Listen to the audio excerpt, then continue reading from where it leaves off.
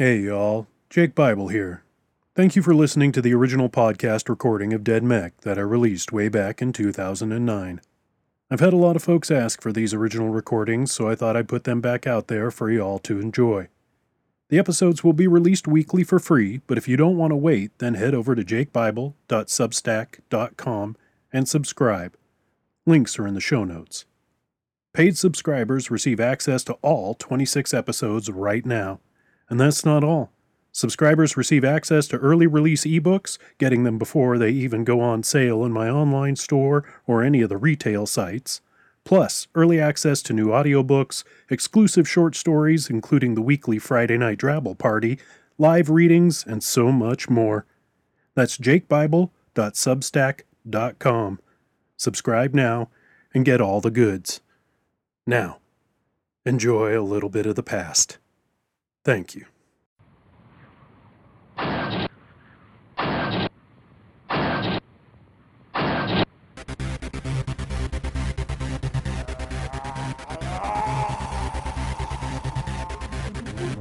You're listening to Jake Bible's Dead Mech, the world's first Drabble novel, written and performed by Jake Bible.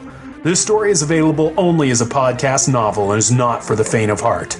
If you can't stand blood, gore, graphic violence, foul language, cannibalism, zombie hordes, or sexual situations, well then, you aren't invited to this party. For more details and info, go to jakebible.com. Feel free to leave your mark there. It's only fair. Episode 19, Chapter 9, Part 2. The Archbishop, followed closely by Bishop Weibel's wheeled vidscreen, marveled at what would have been the rookie's mech. "It is so huge," he said, his voice cracking slightly, betraying his adolescence. The Archbishop turned to the bishop's smiling face. "I would like it to be mine." He looked at the ranchers about him. "Who will show me how to pilot it?" I am truly sorry, Your Holiness," Bishop Weibel said. "You must be equipped with a modified Reaper chip to pilot a mech." A grin spread across the bishop's face. "But we may be able to attain one." June glared at the boss. He tried ignoring her, but the intensity of her stare began to grate on him. "What? You want to kill me, I get that, and I even respect it. But really, get over it." "How could you?" June snarled. "She was your mother." "Oh, that? You're mad over that?" The boss chuckled. "Please. That bitch had it coming for years. You know she stole my son away, right?" "You mean helped him escape a monster for a father? Yeah, I know. It's what any decent person would do," June snapped. "Shut up!" a rancher guard barked. "How's it coming, Jethro?" Caprizi asked impatiently. "You said 30 minutes, and it's been 30 minutes. "Sorry, sir," Jethro responded, closing his eyes for a second. "A headache is getting in the way." "You need me to get Thermopolis?" Caprizi asked, impatience instantly turning to concern. "No, don't do that. She'll just give me something that'll dull my senses, which will slow me down more than the pain," Jethro answered, tapping at several tablets at once. Caprizi placed a hand on the mechanic's shoulder. "Don't kill yourself. This is just for a tactical advantage, and it's not worth losing you over." The boiler boy cringed as the Archbishop stroked his malformed face. "He looks so sad," the Archbishop said. "Yes, your Holiness," the bishop responded. "Born into the heathen hell of the boilers must have damaged his soul greatly." The Archbishop motioned for the boy to be unshackled. "Well, I shall treat him right. He will know the love of God." The Archbishop continued to stroke the boy's face. The boy bolted the second he was set free, but the Archbishop reached out and grabbed a hold of the child's hair, yanking him violently back. "And he will learn to obey." June and the boss, rifles jammed into their backs, were shoved forward into the mech hangar. "Ah, the entertainment I promised, Your Holiness," Bishop Weibel announced, "and an opportunity for you to become the mech pilot you've always wanted." The Archbishop approached June, dragging the boy by the hand. "She's a mech pilot?" he asked, unimpressed. "She doesn't look like it." June looked from the Archbishop to the boy's terrified eyes and back. "You better not hurt him," she stated quietly. The Archbishop's eyebrows raised. "You were not asked to speak," he hissed. "I may take your tongue for that." "Holy shit!" Jethro exclaimed. "I've got a visual on June." Caprizi leaned over Jethro's shoulder towards the vid screen. "Jesus Christ, she looks like hell." "Who is that with her?" Jethro asked. The commander frowned. "That's the boss, boiler leader, one crazy cannibal." Pretty sure the term cannibal implies crazy," Jethro said. "Well, then he's crazier than the rest," Caprizi responded, studying the screen. "Can you get her attention?" "Maybe. I don't know," Jethro answered. "She is facing, too." "Good. Try not to get noticed." "Sorta implied also." "How about less lip and more work?" "Yes, master," Jethro quipped. June laughed. "Do you think I give a fuck about your fucked up protocols? How about you take your little boy dick back to your transport and jerk off into a sock and let the adults talk?" The Archbishop's face grew red with rage, and June felt the butt of a rifle against the back of her head before he even gave the order. She crumpled instantly, lights dancing about her eyes. "Careful there," Bishop Weibel said. "Don't damage her chip." "Chip?" the boss asked. "You mean her Reaper chip? Oh, that thing's long gone." "What?" the Archbishop cried. The Archbishop whirled on the bishop's vid screen. "You said I could have a Reaper chip!" Bishop Weibel's face blanched. "I am truly sorry, Your Holiness. I didn't know that the boiler had had it removed." The Archbishop shook with hormonal rage. He turned on the boiler boy and lashed out, knocking the child to the ground. June pushed herself up and lunged at the Archbishop, but was stricken to the ground again immediately. The boy tried to scramble towards June, but the Archbishop stomped on his back, smashing him into the concrete. "Bravo!" the boss cheered, clapping enthusiastically.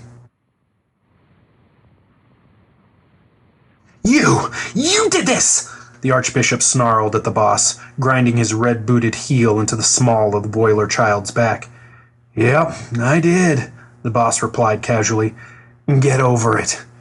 The Archbishop stomped on the boy, and the child cried out, "Take this to my quarters!" Rancher guards grabbed the boy by the ankles and dragged him away. He reached out for June, but a blow to the head stopped all protestations. "I'll feed you your balls for that," June raged. "She will, too," the boss laughed. "So, are me and the princess gonna fight her, or what?" The Archbishop seemed to calm slightly at the suggestion of combat. "Yes, a fight." The Archbishop raised a hand, and his page stepped forth instantly. "My chair, my blanket and refreshments." The page bowed silently, dashing away. The Archbishop waved at June, and rancher guards pulled her roughly to her feet. "Strip her." "What? You sick little freak!" June cried as her soiled and dirty clothes were cut away. She stood before the Archbishop, her black and blue body shaking with anger. "Now we're talking," the boss leered. The Archbishop eyed the boss lasciviously. "Him too." "What?" the boss barked. "We're ready for the tactical briefing," Rachel said, stepping into the transport and up to Caprizi and Jethro. She gasped at the image on the vid screen. "Shit! Is that June?" "Yeah," Jethro responded solemnly. "Jesus, makes me wish I'd been a little nicer to her," Rachel said. "You can apologize when she's safely out of there," Caprizi responded. "Any progress, Jethro?" "Gonna try right now, sir," Jethro answered. "I hope she sees two move and not the ranchers. Otherwise we may have to forego subtlety and just start blasting." "Do you even know the definition of subtlety?" Rachel joked. "You getting an eyeful, you fucking dress-wearing pussy?" Several ranchers started forward, but the Archbishop held up his hand. "Leave the cannibal be. He can take his frustrations out on the mech woman." The page returned, dragging a high-backed gilded chair, a gold-plated cooler, and a red blanket. "Here you are, Your Holiness," the page puffed. The Archbishop sat down and twirled his hands, indicating the ranchers should form a circle with June and the boss in the center. Jethro made Two's right fingers drum against the side of its metal body. He watched June carefully, but it was obvious she didn't notice.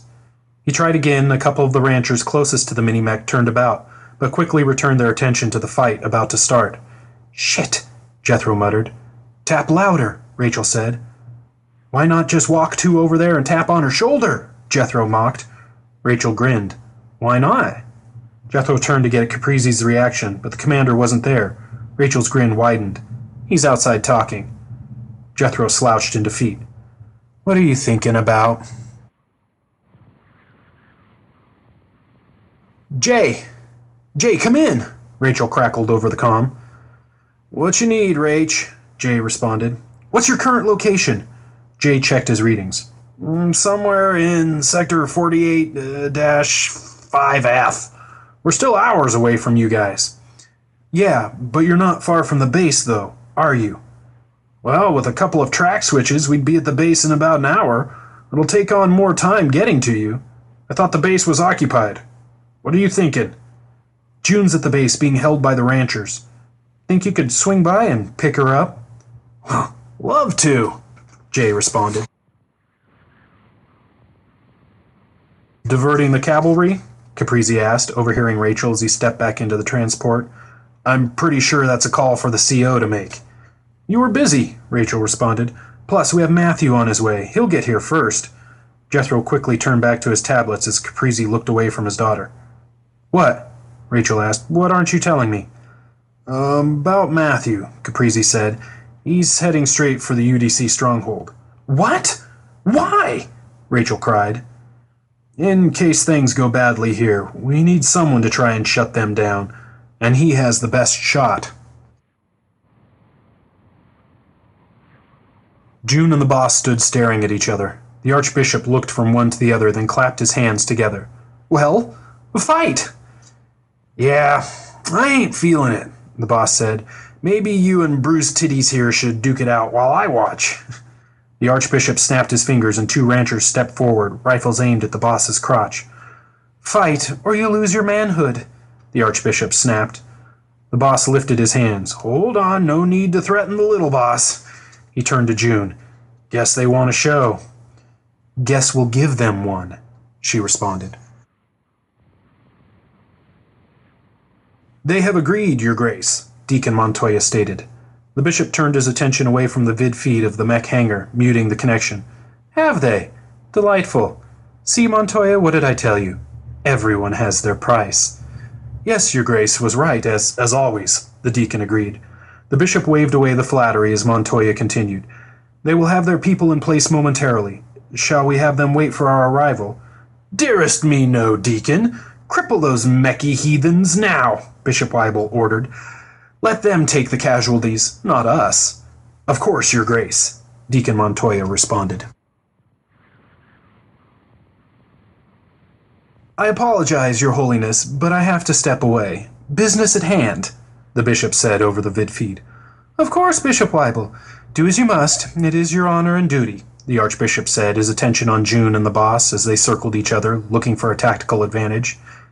"Thank you, Your Holiness," the bishop said, bowing his head slightly. "I shall not fail his glory." "Yes, yes, Bishop. Send them all to hell, and the honor of becoming a true disciple will surely be bestowed upon you," the Archbishop praised automatically, dismissing the bishop. Mastelo stood next to Caprizi as half the Skinner Council approached. "Good morning to you all," Mastelo greeted them. "I did not expect you to join us." The councilors looked to each other and then at Mastelo. "A decision has been made, Mastelo. It is not in our people's best interest to ally with the mech outcasts," an older woman stated. "You will return with us and remain in seclusion so as not to impede what has to be done." Mastelo's jaw dropped. "This must be a mistake. Has the entire council agreed to this?" "Most," the woman answered. Harlow glanced down from her cockpit at the conversation below. She watched as two council members split away and approached the Skinner fighters. The fighters' body language instantly changed as the councilors spoke to them. The new body language was something Harlow could read very well. Aggression. Several of the Skinners glanced in her direction and then at Bisbee, who was still on the ground double-checking his mech's hydraulics. Harlow tapped her comm. "Hey, Biz?" "Yeah?" "Carefully take a look around. I don't think the friendlies are so friendly anymore." Harlow reached behind her and withdrew 2 long blades. Out of the corner of his eye, Caprizi watched Bisbee undo the strap on his sidearm, indicating the pilot was well aware of the situation. Without drawing attention, the commander glanced towards Harlow's mech, seeing her descend quickly, her blades strapped to her back. Caprizi loved his people. "Counselors," Caprizi soothed, "before anything gets out of hand, let's sit down and discuss this." A shorter man took a step forward. "I am sorry, Commander, but the discussion has ended. You and your people are on the losing side. We cannot afford to be on that side also. I am sorry." Several Skinner fighters moved to encircle Bisbee, their long knives drawn. The mech pilot cracked his knuckles and grinned. "I don't know what is going on, boys, but don't do anything you may regret." He felt lucky right now that the carbines were laid out and disassembled for cleaning. He could dodge blades easier than he could dodge bullets. "It is not personal, pilot," one of the fighters said. "We mean you no dishonor, but our futures are no longer joined with yours." "Oh, I can fucking guarantee that your futures are about to be way different than mine," Bisbee sneered. "I'm all set," Jethro shouted. "Let the commander know we can start fucking shit up." Rachel slapped the mechanic on the shoulder. "Great job, Jethro." She stepped to the transport door and froze. "Fuck. This doesn't look good." Thermopolis, trying to make sense of the nanotech data she had, looked up from her tablet. "What's wrong?" Rachel reached out and grabbed an auto shotgun, placing the butt against her hip as she drew her sidearm. "Start the transport, Jethro," she ordered. "If you have to, get yourself and the doc out of here." Jethro looked at the external vid feeds. "Shit." Rachel walked down the transport ramp, her eyes on her father and Mastelo. She could tell by Caprizi's hand gestures that he was trying to calm things down, but the stance of the Skinners told her it wasn't working. And then, in the blink of an eye, the Skinner counselor moved and Mastelo fell, the hilt of a knife sticking from his throat. Caprizi ducked and rolled as 2 blades whizzed by him. Rachel brought up her shotgun and started firing, dropping 3 Skinners. "Fucking go!" she yelled back at Jethro as she dove to the ground, her shotgun barking. The boss landed a powerful right hook against June's cheek, knocking her head back, making her stumble. "Remember the pit, bitch?" he said, dancing to the side, sizing up the damage he had wrought. "I grew up in that fucking hole. You may be UDC trained, but I'm pit fight tested." He lashed out with 2 quick kicks, connecting with June's midsection. The pilot doubled over and tried to catch her breath. Her diaphragm refused to obey, and she thought she'd pass out from lack of air. The boss grabbed her by the hair, slamming his knee into her face. Harlow didn't run. She didn't hurry. She didn't speak. She just casually pulled her long blades from her back, taking one in each hand, and walked towards the onrushing Skinners. 4 came at her immediately once they were within range, and 4 Skinners fell, missing limbs and heads. The others stopped dead in their tracks. Harlow stayed silent and waited. The Skinners eyed her nervously, looking from her blades to their fallen comrades and back. The mech pilot could smell their fear, see the uncertainty in their eyes. They had her outnumbered, but she had them outskilled by a long shot. June, choking on the blood pouring into her sinuses, coughed and spat. The boss jumped back away from the red spray. "Hey now, don't go wasting the good stuff." Shifting his weight to his right side, the boss lashed out with his left foot, connecting with June's face, sending her sprawling across the hangar floor. He looked away from the fallen pilot and at the Archbishop. "This'll be over soon, then the 2 of us should talk. I think we got off on the wrong foot." The boss returned his attention to June. "Just give me a minute to finish." Bisbee put 2 bullets in the heads of each Skinner that charged him. He didn't bother to reload his pistol when the 18 cartridges were spent. He just flicked it around, the grip now a club. 8 Skinners stepped over the 9 bodies on the ground, each no longer taking the mech pilot for granted. One drew his arm back and threw his knife, aiming for Bisbee's head. With equal agility, Bisbee snatched the blade out of the air, expertly grabbing the hilt. You think I haven't practiced that move, you dumb fucks? He sneered, now with blade in hand. Jethro had the transport ramp and doors secured before the hostiles could get in. He heard them pounding on the outside, their bloodthirsty calls making him shiver. But that had to wait as he glanced at the vid screen connected to Minimech 2. Aw, shit, he cursed, seeing June take a beating from the boss. Fuck! Thermopolis looked out one of the transport's portholes and gasped. We have to do something. Yeah, Doc, I know, Jethro exclaimed. June's in trouble too, so get your ass over here and help. Thermopolis glanced at Jethro. What do you need me to do? The boss waited for June to catch her breath and get to her feet. Kill her! The Archbishop screeched in his cracking teenage voice. Kill her now! Where's the sport in that? The boss asked. I thought you wanted a show. June hawked a glob of bloody mucus onto the floor between the boss's feet. Fuck you, Boiler. You won't take me. Dear, dear Rachel, haven't you learned? I'm in charge. Whether in a fight or a nice sit-down family dinner, I'm in charge. He feigned a left jab, and June fell for it, never seeing the right connect. Slash, hand. Slash, arm. Slash, head. Thrust, intestines. Harlow moved with practiced efficiency, her blades leaving dismembered corpses in her wake. She ducked easily under and around the knives flying at her and laughed. You keep throwing away your weapons. Not really the smartest tactic. One Skinner had managed to get to the carbines and reassemble one. He brought the gun to his shoulder, but the long blade that pierced his brain prevented him from taking aim. Harlow ran and rolled to the corpse, retrieving her weapon. See? I took mine back. The Skinners now gave her a wide berth. We're just going to leave them out there? Thermopolis cried. Yes, Jethro answered. They're big kids and can take care of themselves. I need to focus on the base. You need to focus on 2. What? I don't know how to operate a mini-mech. Jethro grabbed the doctor's hands and placed one on the joystick, the other on the weapons console. Left, right, forward, back. RPGs, 50mm, flame. Don't hit the capped red button. Why? It makes everything go boom at once. We don't want to do that yet. Yet? She exclaimed. Yeah, yet, Jethro responded. Now, here's the mic.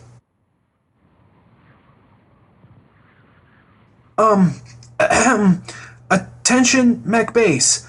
Please put down all weapons and surrender immediately, Thermopolis' voice boomed from 2's loudspeaker. This is your only warning. The boss, about to deliver the killing blow to June, stopped and looked around. What the fuck, Archie? Your people playing some joke? The Archbishop stood enraged. Who dares interrupt? I will have your guts on a spit and force-feed them to you. The boss laughed. Now you're talking. 2 took a step forward and all eyes fell on the mini-mech. Through swollen eyes, June watched 2 raise its guns, and she covered her head. The boss looked from June to the mini-mech and back again. He didn't waste a second and dropped to the floor just as Thermopolis let loose with 2's 50mm. The gunfire was deafening and the screams of the ranchers could barely be heard over the percussions as their bodies were ripped to shreds. The Archbishop dove behind his chair, but the gaudy piece of furniture was no match for the large-caliber slugs. His body shook and writhed as round after round pierced him. He lay twitching as his blood pooled with the other ranchers' blood upon the hangar floor. The sound of gunfire echoed down the mech base's halls and into the control room. Get me a visual on the hangar now, Reverend Heath yelled. I can't, sir, a rancher tech responded. I'm locked out. What? The Reverend exclaimed, shoving the tech out of the way. Move! Heath typed at the tablet, cursing. By the true disciple, I won't let this system be hijacked. Should I check the hangar, sir? The tech asked. If you want to be filled with lead, then be my guest. Those gunshots aren't from our believers. But the Archbishop, he's in God's hands now. Someone's got fast fingers, Jethro said, fighting to keep control of the mech base's systems. Mine are faster. How's our girl doing? Jethro kept typing, but when Thermopolis didn't respond, he risked a glance her way. The doctor sat stunned, her eyes dazed and brimming with tears. Doc, you with me? Jethro asked, concerned. Thermopolis turned her head slowly to look at Jethro. I killed them, Jethro. I killed them all. Good job, Doc. Now pull it together. Can you see June? Thermopolis returned her attention to Tu's vid feed. She's moving. Good. Kill anything that comes at her. The boss listened for a moment in silence, but only heard the low moans of the rancher wounded. Satisfied, he sat up glancing around at the destruction. Whoo-wee! Now that was something! He whistled appreciatively, but the whistle was quickly turned into a cry of pain. Agony erupted from his crotch as June's hand clamped down. My turn, June croaked, squeezing as hard as she could. The boss screamed shrilly, and despite his tolerance, passed out from the pain as one of his testicles burst in his scrotum. June got to her feet and spit on the now unconscious boiler. You're very talented, Reverend Heath heard Jethro's voice boom over loudspeaker in the control room. But you're in my house, bitch. Go to hell, the Reverend cried out. Hey, that's my line, Jethro laughed. Bye-bye now. Reverend Heath watched in horror as all vid screens went blank and the room's door started to shut. He leapt to his feet, but was a second too late as he heard the door latch securely. Air started to pump from the vents. Hot air. It's about to get very uncomfortable, especially when the temp in there hits over 200, Jethro taunted.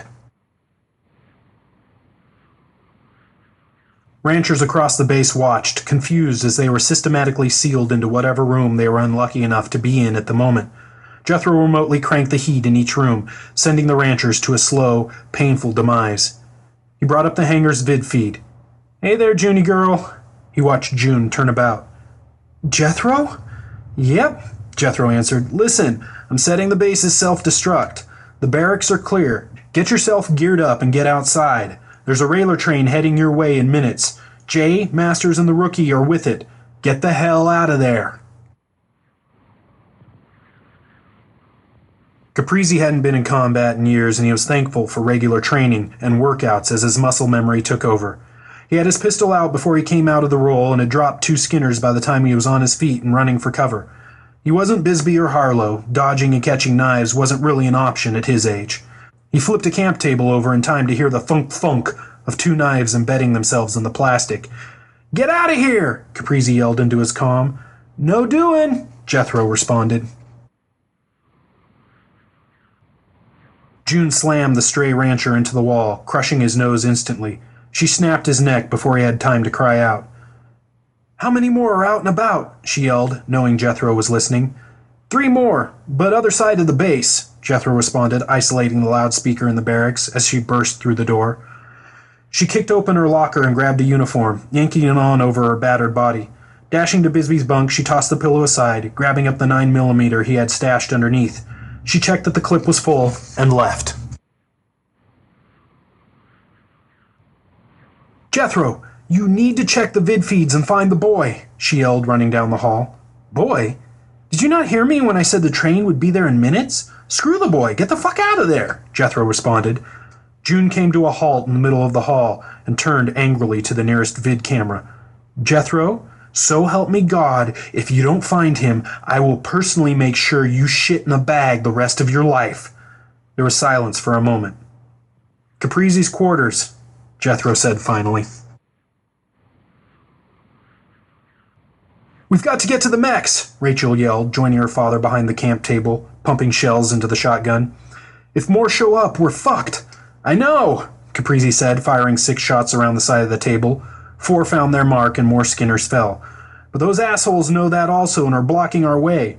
Rachel stood suddenly, blasting away with the shotgun until it was almost empty, then dove over the table. She came up swinging the shotgun like a club and beat Skinner after Skinner as she dashed to her mech. Caprizi grinned with pride. Motherfuckers!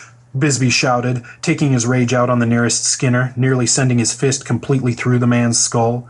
He shoved the corpse to the ground and whirled in time to block a kick aimed for his face. He grabbed the attacker by the leg and brought his elbow down on the man's knee, shattering it.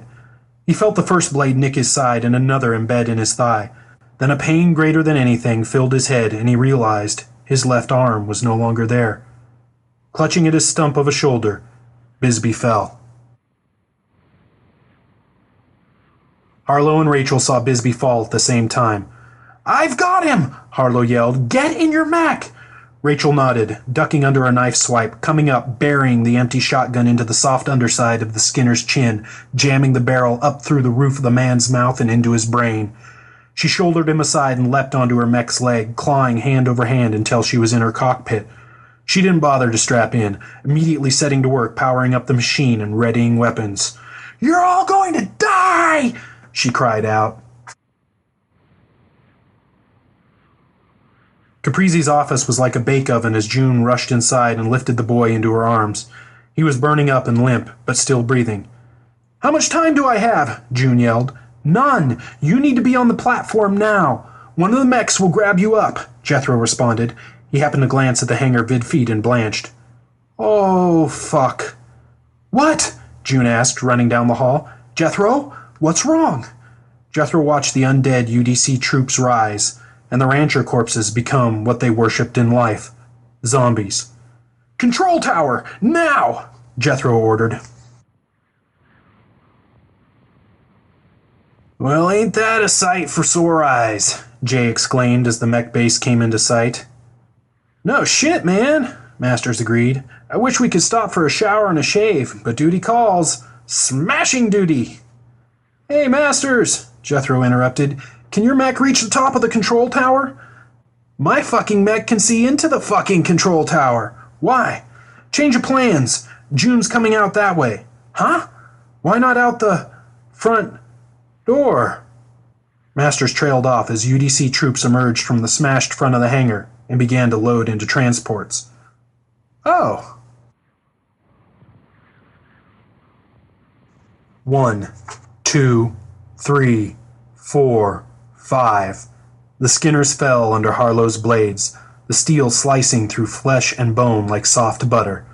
To the casual observer, Harlow's face would have looked blank, almost calm, but inside a homicidal fire burned brighter and brighter as she fought her way to Bisbee, seeing her friend's life pulsing from what used to be his left arm. 6, 7, 8, 9, 10. They continued to fall. Without realizing it, Harlow began hacking the left arms off of everyone in her way, her subconscious finding an outlet to keep her centered, to keep her from breaking. June felt her legs beginning to give as she took the control tower steps 2 at a time. She was amazed her body hadn't given out yet, after the days of abuse it had suffered. The sound of boots hitting the steps below echoed up the stairwell. "Jethro, talk to me!" she called out.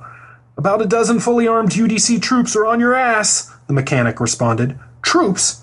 Didn't their Reaper chips fry their brains when they went down in the hangar?" "Right, you've been out of the loop. Yeah, their brains regenerate now. Sorry." "Are you fucking shitting me?"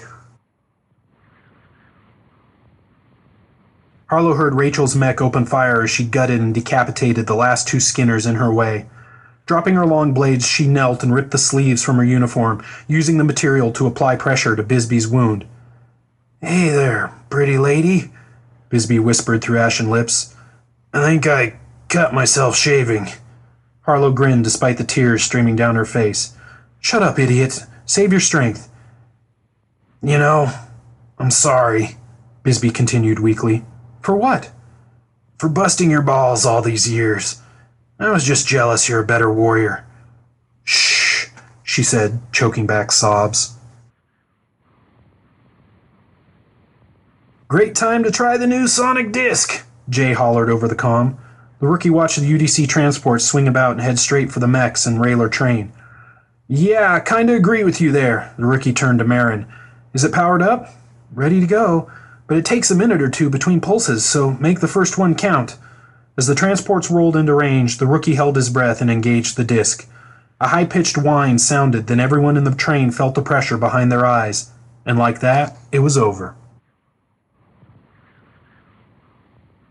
The boss felt hands grab him, and he came to immediately, wasteland instinct overriding the sickening pain in his crotch.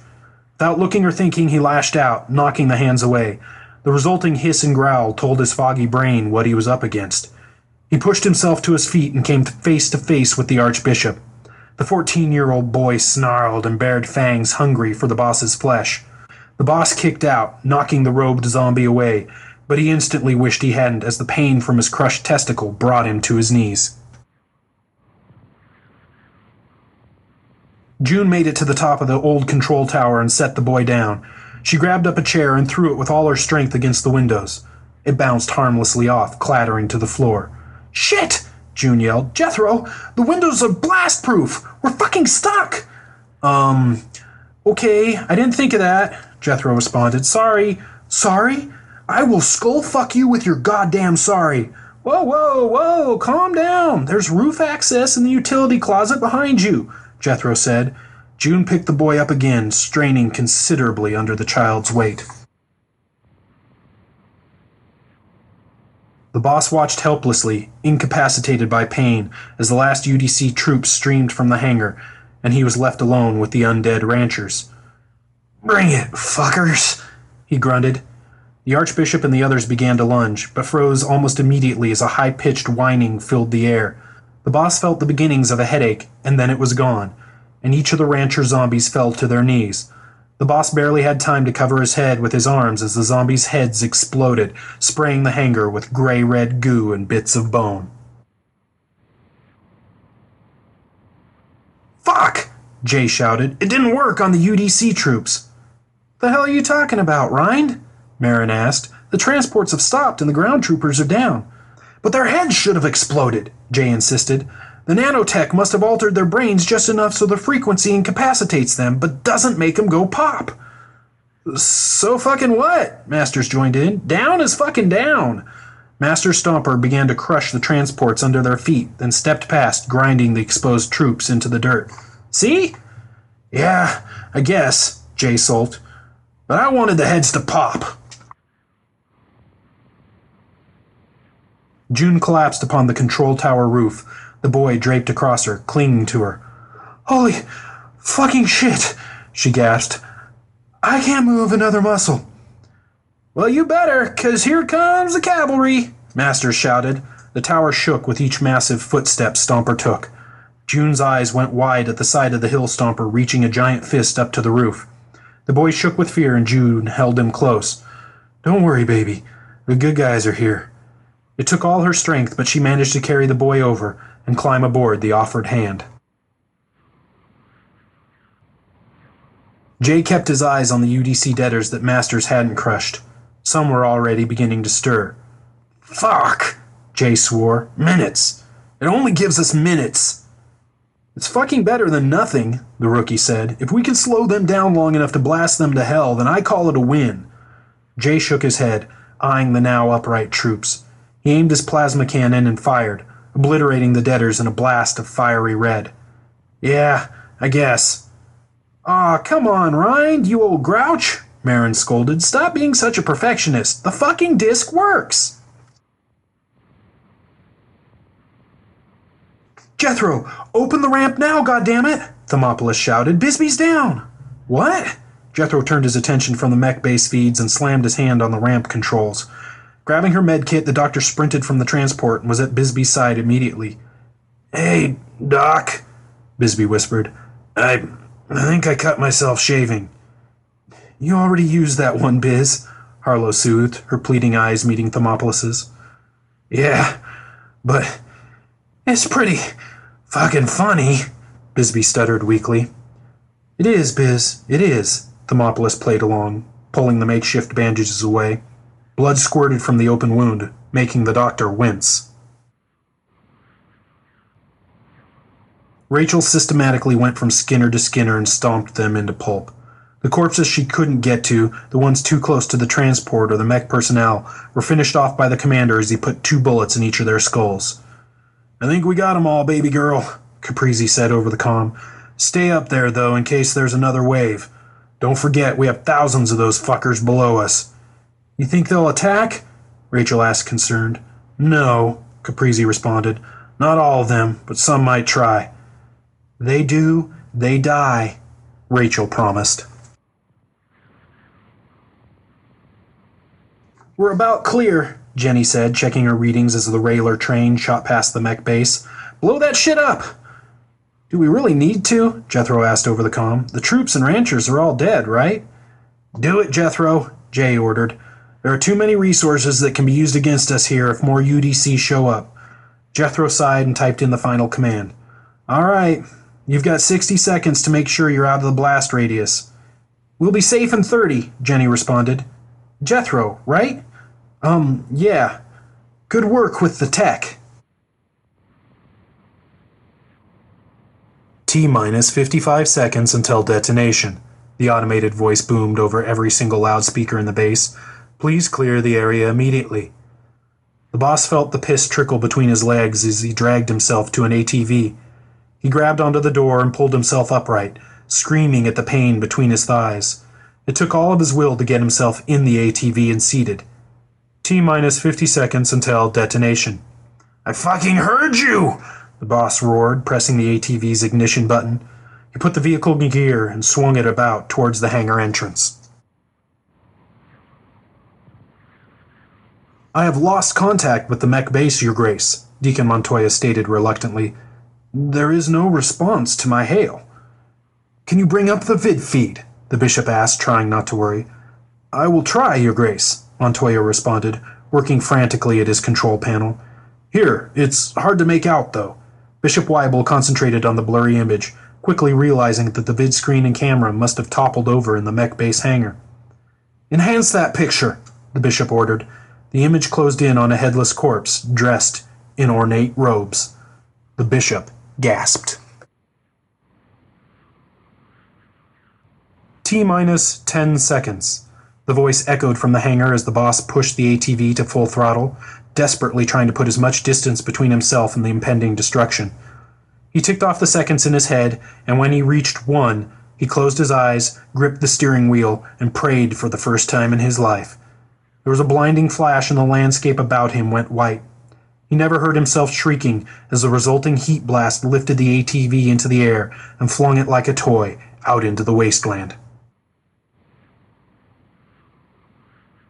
The mechs and railer train shuddered, but stayed steady as the shockwave from the explosion reached them. Those that could watched from the train's windows, shielding their eyes against the near blinding flash. Anybody want to say a few words? Masters asked. I mean, that was our home. The comm stayed silent. And I will, Masters continued. Thank you, Mech Base, for providing us with beds, showers, tables, closets, the control tower during a full moon. Jenny looked at the rookie. What the hell is he going on about? All the places he and Harlow fucked, the rookie grinned. It was my fault, Doc, Bisbee said quietly. What was, Biz? The doctor asked, suturing like mad. Stanislaus' death. It was my fault. He thought I was a debtor. Bisbee coughed, and Thermopolis swore as several of the minute stitches she had been working on tore. Shit, you have to stay still and quiet, she pleaded. He shot himself, Bisbee continued, because of me. I just needed everyone to know that. Before I die. Shut the fuck up, Bisbee. I won't let you die. Thermopolis looked at Harlow. Get me a blowtorch. We're getting back to basics. You have been listening to Jake Bible's Dead Mech, the world's first Drabble novel. The preceding episode was recorded and produced by the author. The intro music was Miles and Miles by Leica Crest. Outro music is Destroy by The Eternal. Both tracks available at podsafeaudio.com. Title graphic by Ed Delaney. Find him at peculiarcomics.com. This recording is protected by a Creative Commons Attribution Non-Commercial No Derivative Works United States 3.0 license. You can share it, copy it, and give it to anyone you want. Just don't edit it, change it, or try to make any money off it without direct permission from the author. Thank you for listening. Tingling sensation. My head is spinning.